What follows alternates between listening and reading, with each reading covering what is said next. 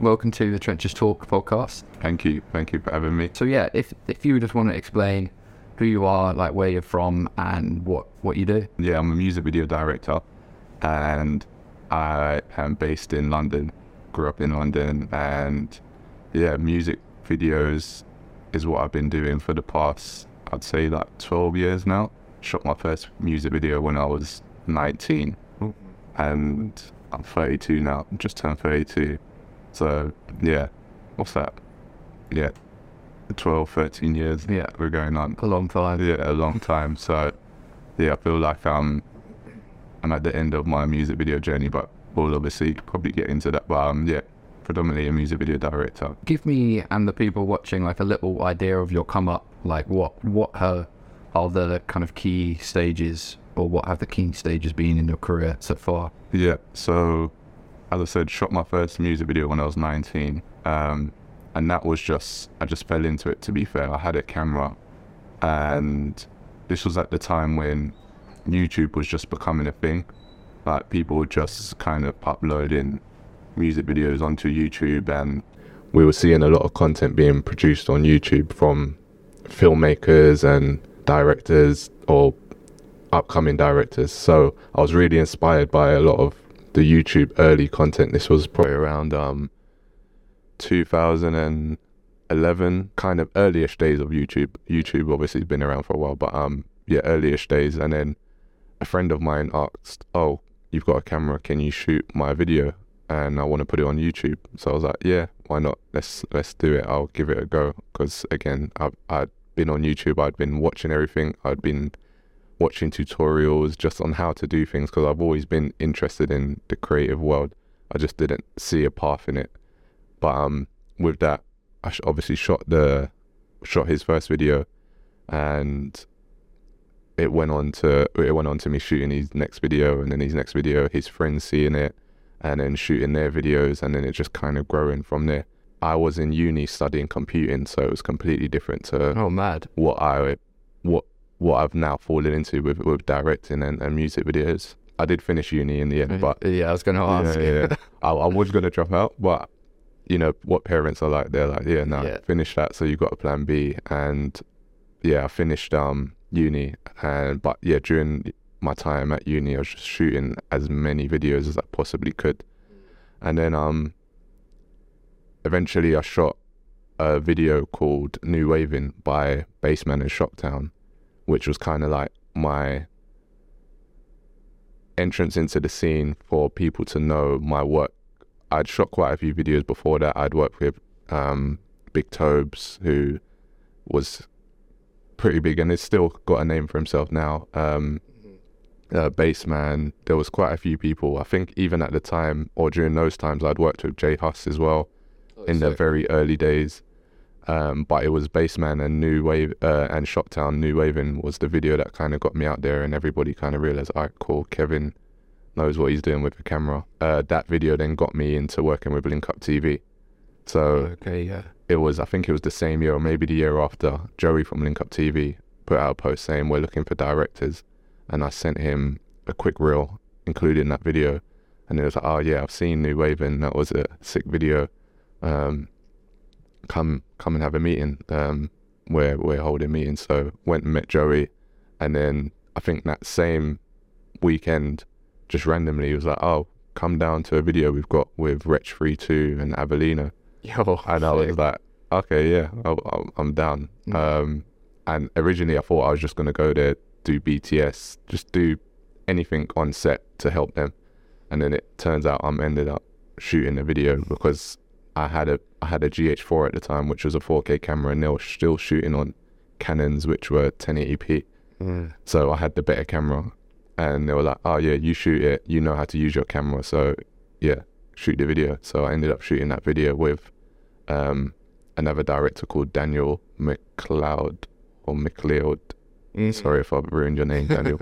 But yeah, I think that moment there again, after New Waving, was another pivotal moment for my career, where I had worked with some big names in the industry and kind of proven myself to them and Link Up TV that I am good at what I do, and I can go on to do as much as I can with their visuals and whatever comes their way to hopefully pass on to me, and that's essentially what happened. Everything that was coming through Link Up TV was getting passed to me, and I was working with the likes of Scraps, Devlin at the time. There was more projects with Wretch and Avellino because that was during their Young Fire Old Flame mixtape, so they had a good run with that, and I was doing most of the visuals off of it. And there was just loads of artists. This was when Link Up TV was on fire, and I was part of that journey at the time. Sick. And like, did you consider yourself a director at that time, or were you just like, I'm just a guy with a camera kind of thing? I always considered myself a director. I would always put on my work directed by, even though it was just me shooting. And most of the time, when you're self-shooting, it's hard to actually direct. You can't do it all.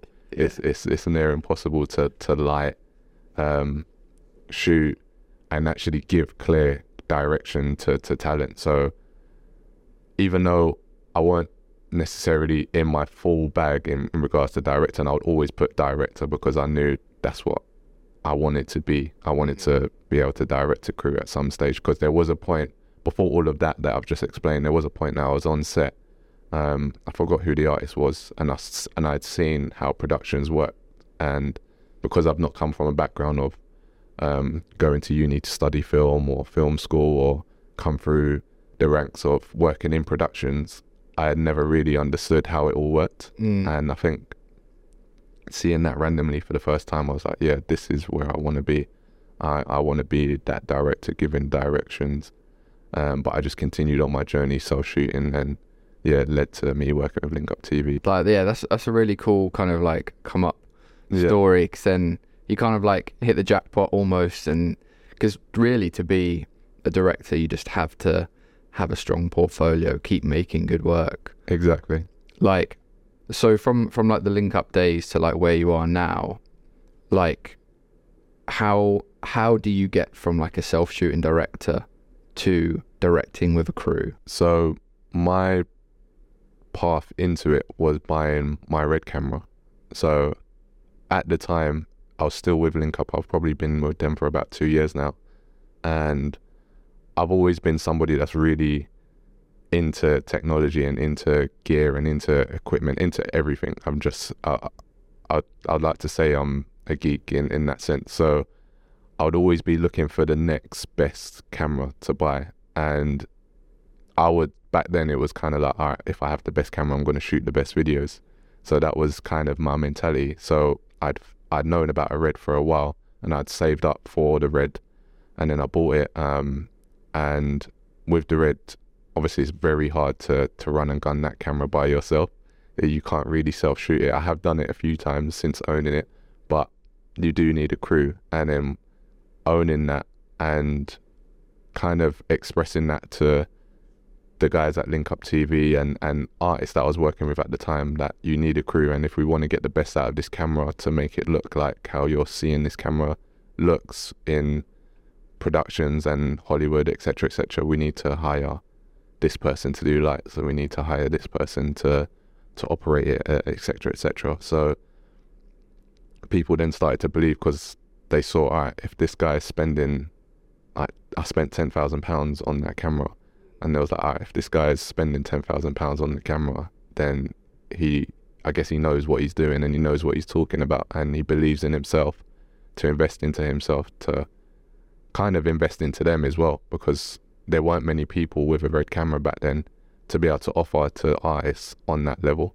So I feel like, owning and investing into that Red camera at that stage is what got me into working in productions, and kind of, again, catapulted me past just being a self-shooting director and just shooting your typical kind of hood videos on the block, if that makes sense. Yeah, that does. Like, that makes perfect sense, because like you kind of elevated one element of your kind of of your character or of your skill set, and so that was like you just taking it initiative and being like, look, I'm not messing around, kind of thing. Yeah, exactly that. So I guess people just kind of like respect that as well. they recognize it, you know. Yeah, I feel like they bought into the fact that Kevin is willing to spend this money, and a lot of artists, they weren't naive to the fact of what a red cam was. They knew what a red cam is and what it could do, and the levels of a red cam, and half of them have never even seen a red cam. Like they knew what it was, but they had never seen one before. So me bringing that on set, it was like, Kevin stepped it up for himself and for us in a sense. So it was a good look, and again it boosted me from that point on. It's so funny because even when like you shoot on Alexa Minis, like some artists come over and they think like they obviously heard of a red and they think red is the camera. Even like you're shooting on Alexa Mini, they go, and you go, oh, it's Alexa Mini. They go, oh, is it not a red? Like, nah, sorry, because not many people like shooting on reds. Like it's a bit of hassle, and I mean, like me personally, I don't mind, but I think Alexa Mini has just been the kind of go-to. I've now swayed over to Alexa Minis. I've since sold my red. I don't have it anymore, but back then I was pushing for red. I'd always want a red, and this was I think the first crew members that I'd worked with was Sam Mayer. This was when Sam was doing lighting at the time, and he was still doing lighting when I first worked with him, and then eventually went over to DP, and I would always push my red onto him, and he'd be like, no, I don't want to shoot on the red. Let's see if we can get a budget to hire a Mini or an Alexa of some sort. So this was during those times, but I loved my red at the time, and I would always try and push for it, but I've now jumped ship. Okay. So what's your go-to kind of camera at the moment, or do you float between a couple? At the moment I'm floating between the Mini, the Alexas and the Venices. So my last project I used a Venice, and I really liked how it produced what it produced image wise. So I'd say between Sony Venice and Aries, I'm floating at the moment, but I try and leave it to the DP, just because even though I've come from an era of self shooting, and like I said, I've always been into the cameras, and I know what cameras can do, and I know how to operate most of them as well. I've kind of got to that point now where I need to pass that over to the DP and trust the DP on his choice, and I'll still liaise with them and maybe give my suggestion. And the DP that I work with, Dominic Lake, he's always pretty open and cool with whatever choices I make, but at the same time I trust fully into whatever he decides to do and what he wants to go with. So and like in your eyes, like what makes a good music video? What makes a good music video? Something that I can watch from beginning to end and not get bored. I try and make it progress from beginning to end, even if I'm shooting a simple video on the block or in a street or wherever. I try and make it progress from beginning to end, and I feel those types of videos are what go on to have that rewatch factor and make a good music video. And almost like if you weren't there on set, especially if it's a party type video, it makes you want to be there and make you want to like being a part of that video, whether you're being in it or being behind the scenes or whatever. I feel like having that element of rewatch factor, progression, and making that person or the viewer wanting to be a part of it is kind of, for me, what makes a good music video. When I feel like I've nailed all three, I feel like I've done a good job. Because like with performance videos, it can be tricky to, like you say, hold that people's attention, because it's because you don't necessarily have a narrative, but you need the video to progress in a sense, for it not to get boring. Exactly. How did you kind of get around that? Like, are there any tricks that you've kind of learned on the way? Or so one of my main clients and one of a group of artists that I work with a lot is NSG. And I feel like I've discovered this kind of, well, not discovered, but I've kind of come to this conclusion of progressing the videos through working with them, because there's 6 of them, and you could easily go out and shoot maybe 3 performance scenes with them and just merge that all together, and that's your video there. But when I'm shooting with them, I always try and shoot at least 6 different scenes with each one of them. So again, the video progresses, and every time you're seeing a new verse from one of the artists or one of the group members, you're seeing a new clip or a new scene or a new setup. So I feel like working with NSG and having to work with a group, that's kind of really helped me in terms of coming up with videos that don't get boring and they can progress from beginning to end, especially each time you see a new face in the video. So, and then with me being the editor, so I edit like 95% of my music videos. I do have the control in how that plays out as well in the edit. So on set, I'm thinking of, all right, cool, I need to shoot 6 different scenes, maybe even a few more, just to show them like interacting together. So I'll do the solo scenes, and then maybe I'll do like 2 or 3 group scenes, and then if it has a narrative, then maybe we'll include some of those bits as well. But yeah, I'll get that done, and then in the edit I'll construct how this is gonna flow from beginning to end. So I tend to have full control. And being an editor is a great thing for your own video, because then you do have the control. Do you ever feel like that control kind of slips out of your hands sometimes? In regards to editing, or or like in regard to like the whole video, you know, like dealing with people's opinions. Yeah 100%. You're always going to get that. It doesn't matter what role you play, whether you're the editor, the producer, the director. If somebody else is paying for the video, they're always going to have their say. And even if it's just the artist and it's being paid for by a record label, the artist is still his art as well. So he's got to have a say, and maybe their managers have to have a say. And then going over to the label, you've got the commissioners and you've got the actual label themselves. So everybody's kind of got to have a say. And even though it is your art, you are having to sacrifice at times, and it does slip away sometimes. And at times it's slipped away so much where it's like, I don't even want to put my name on this anymore, because it's not the work that I wanted to produce. So it has happened a few times, and I feel like it will always kind of happen, because they're paying for the video, so you have to keep them happy. I feel like working in the industry, you have to play that politics game of kind of seeing your video get watered down like bit by bit by bit. It's kind of like soul destroying, like a little, you know, to the point of like, you know, like you said, that you don't want to put your name on it. It's super annoying at times, but like I said, they are paying for it, so you kind of need to give and take at times. How do you kind of like navigate that, like politics there? Do you like say to people up front like what the video is going to be? I mean, like, I know ultimately you can't say like no to people's opinions, but have there been like certain things or certain like ways where you've kind of got around that a bit?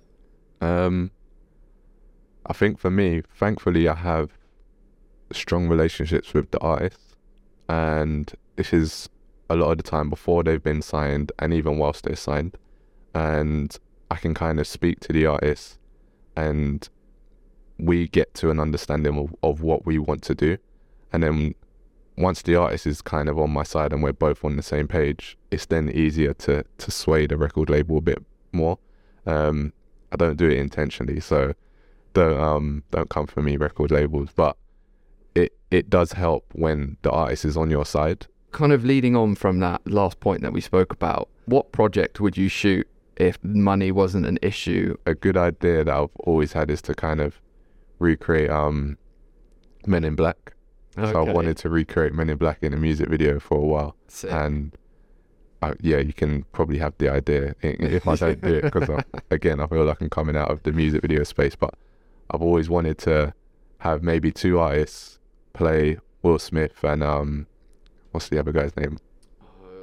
Got his name. Yeah, I can't remember his name. I can see his face though. Yeah. But it'll be wicked if I could have that as the premise for a music video one day. And I've pitched the idea to labels before, and they've just not caught on. So I've just got it there and I'm holding on to it.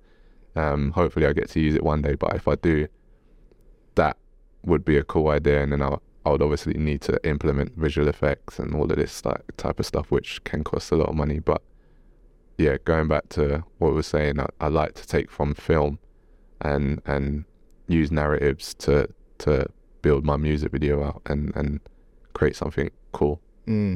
Yeah, like touching on that last point, you said, you know, you've kind of pitched that to labels and whatnot, and no one's really like stuck with it. Like, do you wish there was more backing from like labels or the people that fund these things, just to kind of trust in the director's vision? Yeah, most definitely. And I feel like, because how it works is labels will send you a brief, and most of the time the brief outlays what they want already. So they're kind of giving you the idea as to what they want to do. And there are cases where you get an open brief, which just means, there's no idea, do what you want to do. But even then, they kind of have in their head what they want.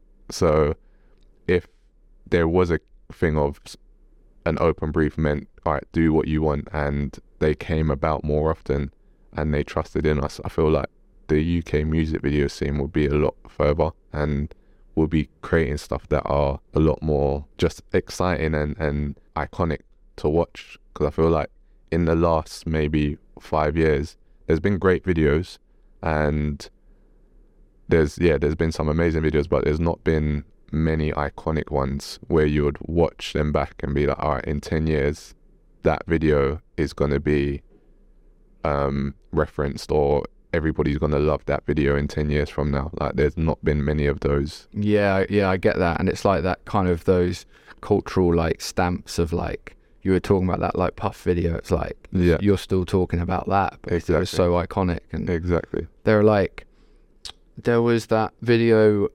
recently. It was Ants Live, like the guy on the horse in like the Swiss mountains. Shot on film like that.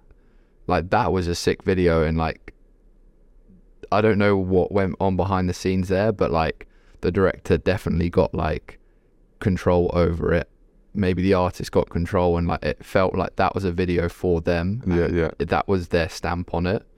And like that like blew up on TikTok, on the socials. People were clipping that all the time, and it's like, oh my god, that's so refreshing. You know what I mean? And I feel like you just said they somehow got control and were able to create something like that. Because if you wrote that in a treatment and sent that to a record label, they'll probably think, nah, it's not really what we're trying to capture. It's not the vision we see for the artist, and it would get shut down.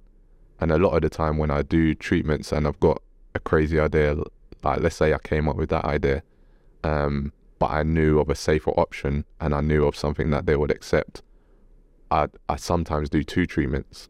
So I'll send in both treatments. I'll be like, I would really like to do this idea because I feel like it would really suit the song and it'll be a sick idea, and the artist is down to do it. I'd sometimes message the artist and be like, would you be up for doing it? And I would share that with the label, and then I'd say, all right, if you're not into that, here's a safer option. And 9 times out of 10 they'll go with the safer option just because they don't want to take the chance with the crazier option. But like we've seen with that video, it can work, and when it does work, that video then becomes the video that everybody tries to copy. And you see it like 10 times over. And we see it 10 times over, and it's not original anymore. So I feel like if we was all able to just go out and do our own thing, you wouldn't get as much copying of visuals, and sometimes it's not the director's fault that they've shot a scene or a clip that looks similar to another video that they've seen a month ago. It's down to record labels and sometimes artists wanting to replicate what they've seen that has been successful, and they want to try and get a piece of that success by replicating what they've seen, basically. It's hard to get like to progress the culture when you're in that sort of system, like when you can't take the risks, you can't do those like mad ideas because you're afraid of like, well, 1, not getting funding, but 2, people not liking it. But like really, like, it's when you take those risks, when you think outside the box and actually execute it, then like that's how the culture progresses. That's how you progress, the artist, you know. Exactly that. Yeah, you do run that risk, but like I've said, it's if it works, it becomes an iconic moment, and it becomes something that people then clip, and it's reshared, and people remember it for years to come. And it's good that people do copy, because it shows that you've done something right. But they're only copying because, yeah, like I said, the labels want something similar. Like, I do feel you do get those odd videos and those directors which do push their style. Yeah. Like Crown and Owls, like they definitely have like a pretty unique style, and you do get those videos. It's just at a slow rate. Yeah. Which is annoying, because you know, like we all kind of got into this industry. You know, it's gonna sound cliche, but like to make art and like you know, be creative. But like ultimately, that's why we got into it. And I sometimes feel that we lose that kind of reason why we first started it, when you kind of have to play this game. Definitely. Yeah. It's annoying, and it somewhat makes you lose love for it at times. Like, I think in the past year or two, I've kind of lost love for doing music videos because of that. Like, I felt like I've been doing the same music video for the past 2 years, and again, it's not really down to us. We try and pitch new ideas and new kind of creative topics and things to do differently, but they get shut down quite a lot. So moving on to your YouTube channel. Yeah. Like, you make a lot of content, and you post a lot of content on Instagram about the director and artist kind of relationship. Yeah. And that, like, how did that come about? So I've always wanted to do that, to do those type of videos, just as little skits, probably from like 2-3 years ago. But during this time, I was very heavy into doing music videos, and one, I didn't have the time.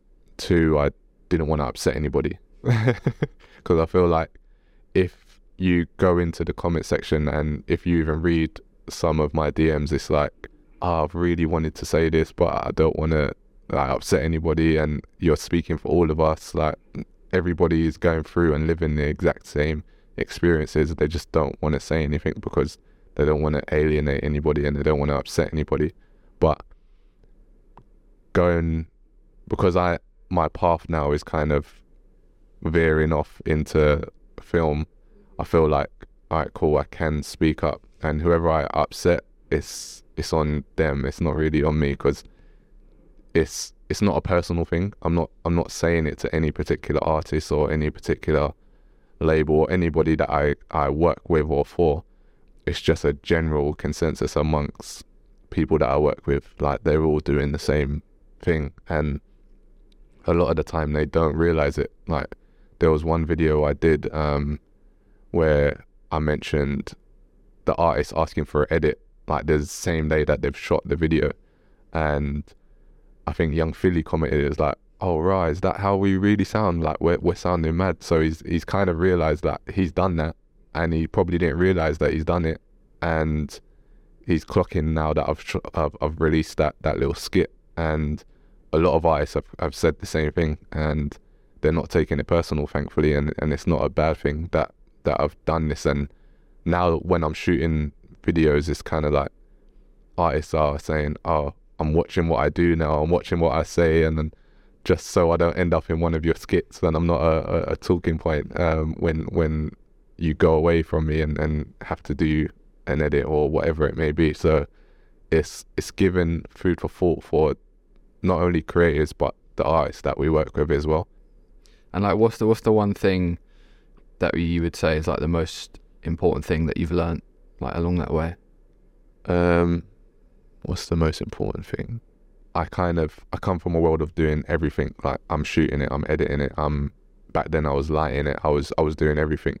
So you kind of need to learn everything, and then you need to learn the business of maintaining your money and being self-employed and all that kind of stuff. So I guess the one thing I've learned, or the key thing that I've learned, is just how to run a business, I guess, because this essentially is a business. And even though we're creating art, we kind of need to be able to manage our money and manage the business side of things so we can continue to create what we want to create and just continue to live, especially. So I think that was a very important thing for me, learning how to make my money stretch, because there's times, as all directors will know, there may be a certain month that's not busy and you may have like 1 or 2 jobs that month, and then the next month you've got like 10 videos and you're making serious money, and then the next month it's not as busy, so you have to make that month stretch into the next month. So it's that for me was probably the most crucial thing and the most important thing to learn. And I feel like every director should, or creative in general, should kind of focus a lot of time on managing themselves and managing their money and knowing how to balance themselves, because there's nothing worse than not having money and then you're having to work and do jobs that you don't want to do just to make money. And we all go through that phase where we need a bit of a cash injection and we're doing jobs that we don't want to do, and that's when you start falling out of love with what you're doing. And like how have you diversified kind of your income, if that's like in that sense? Like is it just directing from directing gigs, or have you diversified that a bit? I think throughout the past, I think before 2021, I used to have enough jobs, and even throughout 2022 as well, I was getting enough jobs to just do directing music videos solely.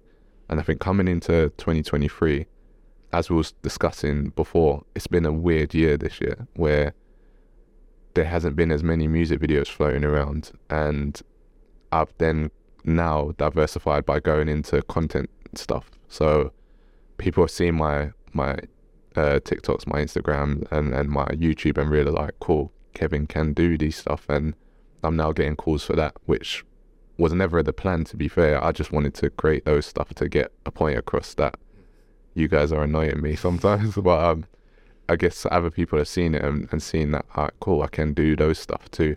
And I've never really, even though I've focused on music videos for a long time and I've kind of made my lane in that world, I've always been open to doing other things. So in my time, I've done a documentary for like Link Up TV when I was there, for example, and I've done short films that have not released, but I've just tried my hand in loads of different things, and that's one, so I know how different things work and I get experience and expertise in different areas.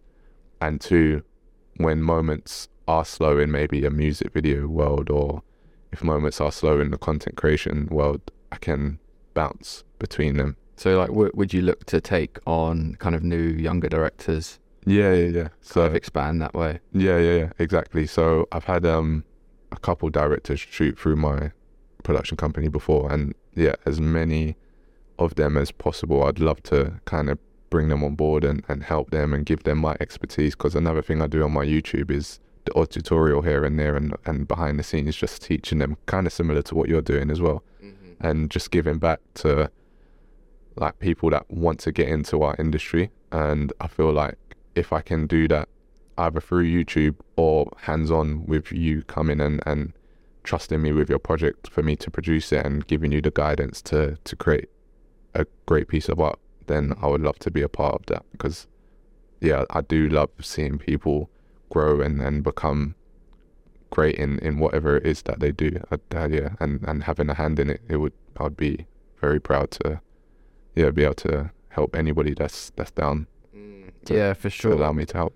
Like, yeah, because obviously kind of creating art, you kind of do it from a bit of like an ego kind of standpoint, you know, like this is me, this is what I can do, etc. Yeah. And I think that's something that I've realized, and hence why like I'm trying to do this podcast and start up this channel, is to kind of like, no, I actually want to do some kind of like good, and like pay it forward. And I just kind of put myself in my position to where I was. So like when I first joined the industry, like none of my family were in the creative industries or anything. I just had to get out there. Get my foot in the door. And I was like, look, like, it's tough because everything was kind of like closed off, and like you needed to know this person or that person, and like I was like, damn, it shouldn't be like that. Like it should be, you know, where we'll, you know, that this type of information should be shared and should be accessible. Yeah, I guess that's kind of why I started this channel, and I feel like you're very similar to that as well. Yeah, 100%. Because again, going back to the time when I first started around the 2011, 2012 mark, YouTube, there were tutorials online, but you couldn't find much. I think one of the main channels that I watched was Film Riot. And as a creative, many people. And Freddie Wong? Yeah, man. Yeah. Crazy. All those guys I used to watch religiously. And it weren't even geared towards music videos. So I would watch them and maybe take things from them that, all right, cool, I could use that in a music video, or I could use that. So there was nothing tailored towards music videos. And I've realized over time, if there has been more and more on YouTube, but if I can be kind of an opening for a younger generation for music videos in the UK, and they trust and can learn from what I teach, that would be great for what, and kind of, do what those channels did for me at the time, and pay it forward, like you said. So I would really love to have that ability to do that. Yeah, sick. And like, kind of on a final note, like, what would you say to a person just starting out their journey into this industry? I would say, a lot of people say this and it's become a bit cliche over the time, but just get out and film as much as you can. That was one thing I did at the time as well, and that's kind of why my friend entrusted in me to do his first music videos, because he was seeing just random stuff that I was filming. And another thing that I've been doing a lot recently is kind of documenting the journey, and this is more from like a mental health kind of side. So I feel like we all get in our moments where it's like, there's no jobs, and we feel a bit down, and we tend not to appreciate what we've done and how far we've come. So I feel like with documenting the journey, it helps you to look back and realize, wow, I did that, and I did this, and that was a big moment in my career, and I've really changed my, like, from where I was, I've changed my life and done great things. So document as many things as possible, and when you look back in a year's time, 2 years time, 3 years time, you realize how far you've come, and it will really help push you forward. It will give you that edge, and I feel like that's really worked for me in the past couple of years, having done that. Yeah, that's such a good note to kind of leave it on. Because sometimes you do forget about what you've done. You get so caught up in the moment and whatever else is going on. That, like, the younger you, if they knew what you were doing now, would be going crazy. And like, you kind of get numb to it. So it's always good to kind of realize where you've come from, how far you've come, and what you've achieved. And 100% agree. Wicked, man. Well, thanks, Kevin. Thanks so much. Thank you. Everyone go follow Kevin on his socials, his YouTube as well. Any final sign-off message you want to say? Just I guess catch me in the film world, hopefully. that's it. Catch him in Hollywood soon. Catch me in Hollywood, and artists don't take my skits too personal. Like, it's not that deep, as we say. All right, cool. Well, nice one. Thank you, Kevin. Thanks very much. Thank you.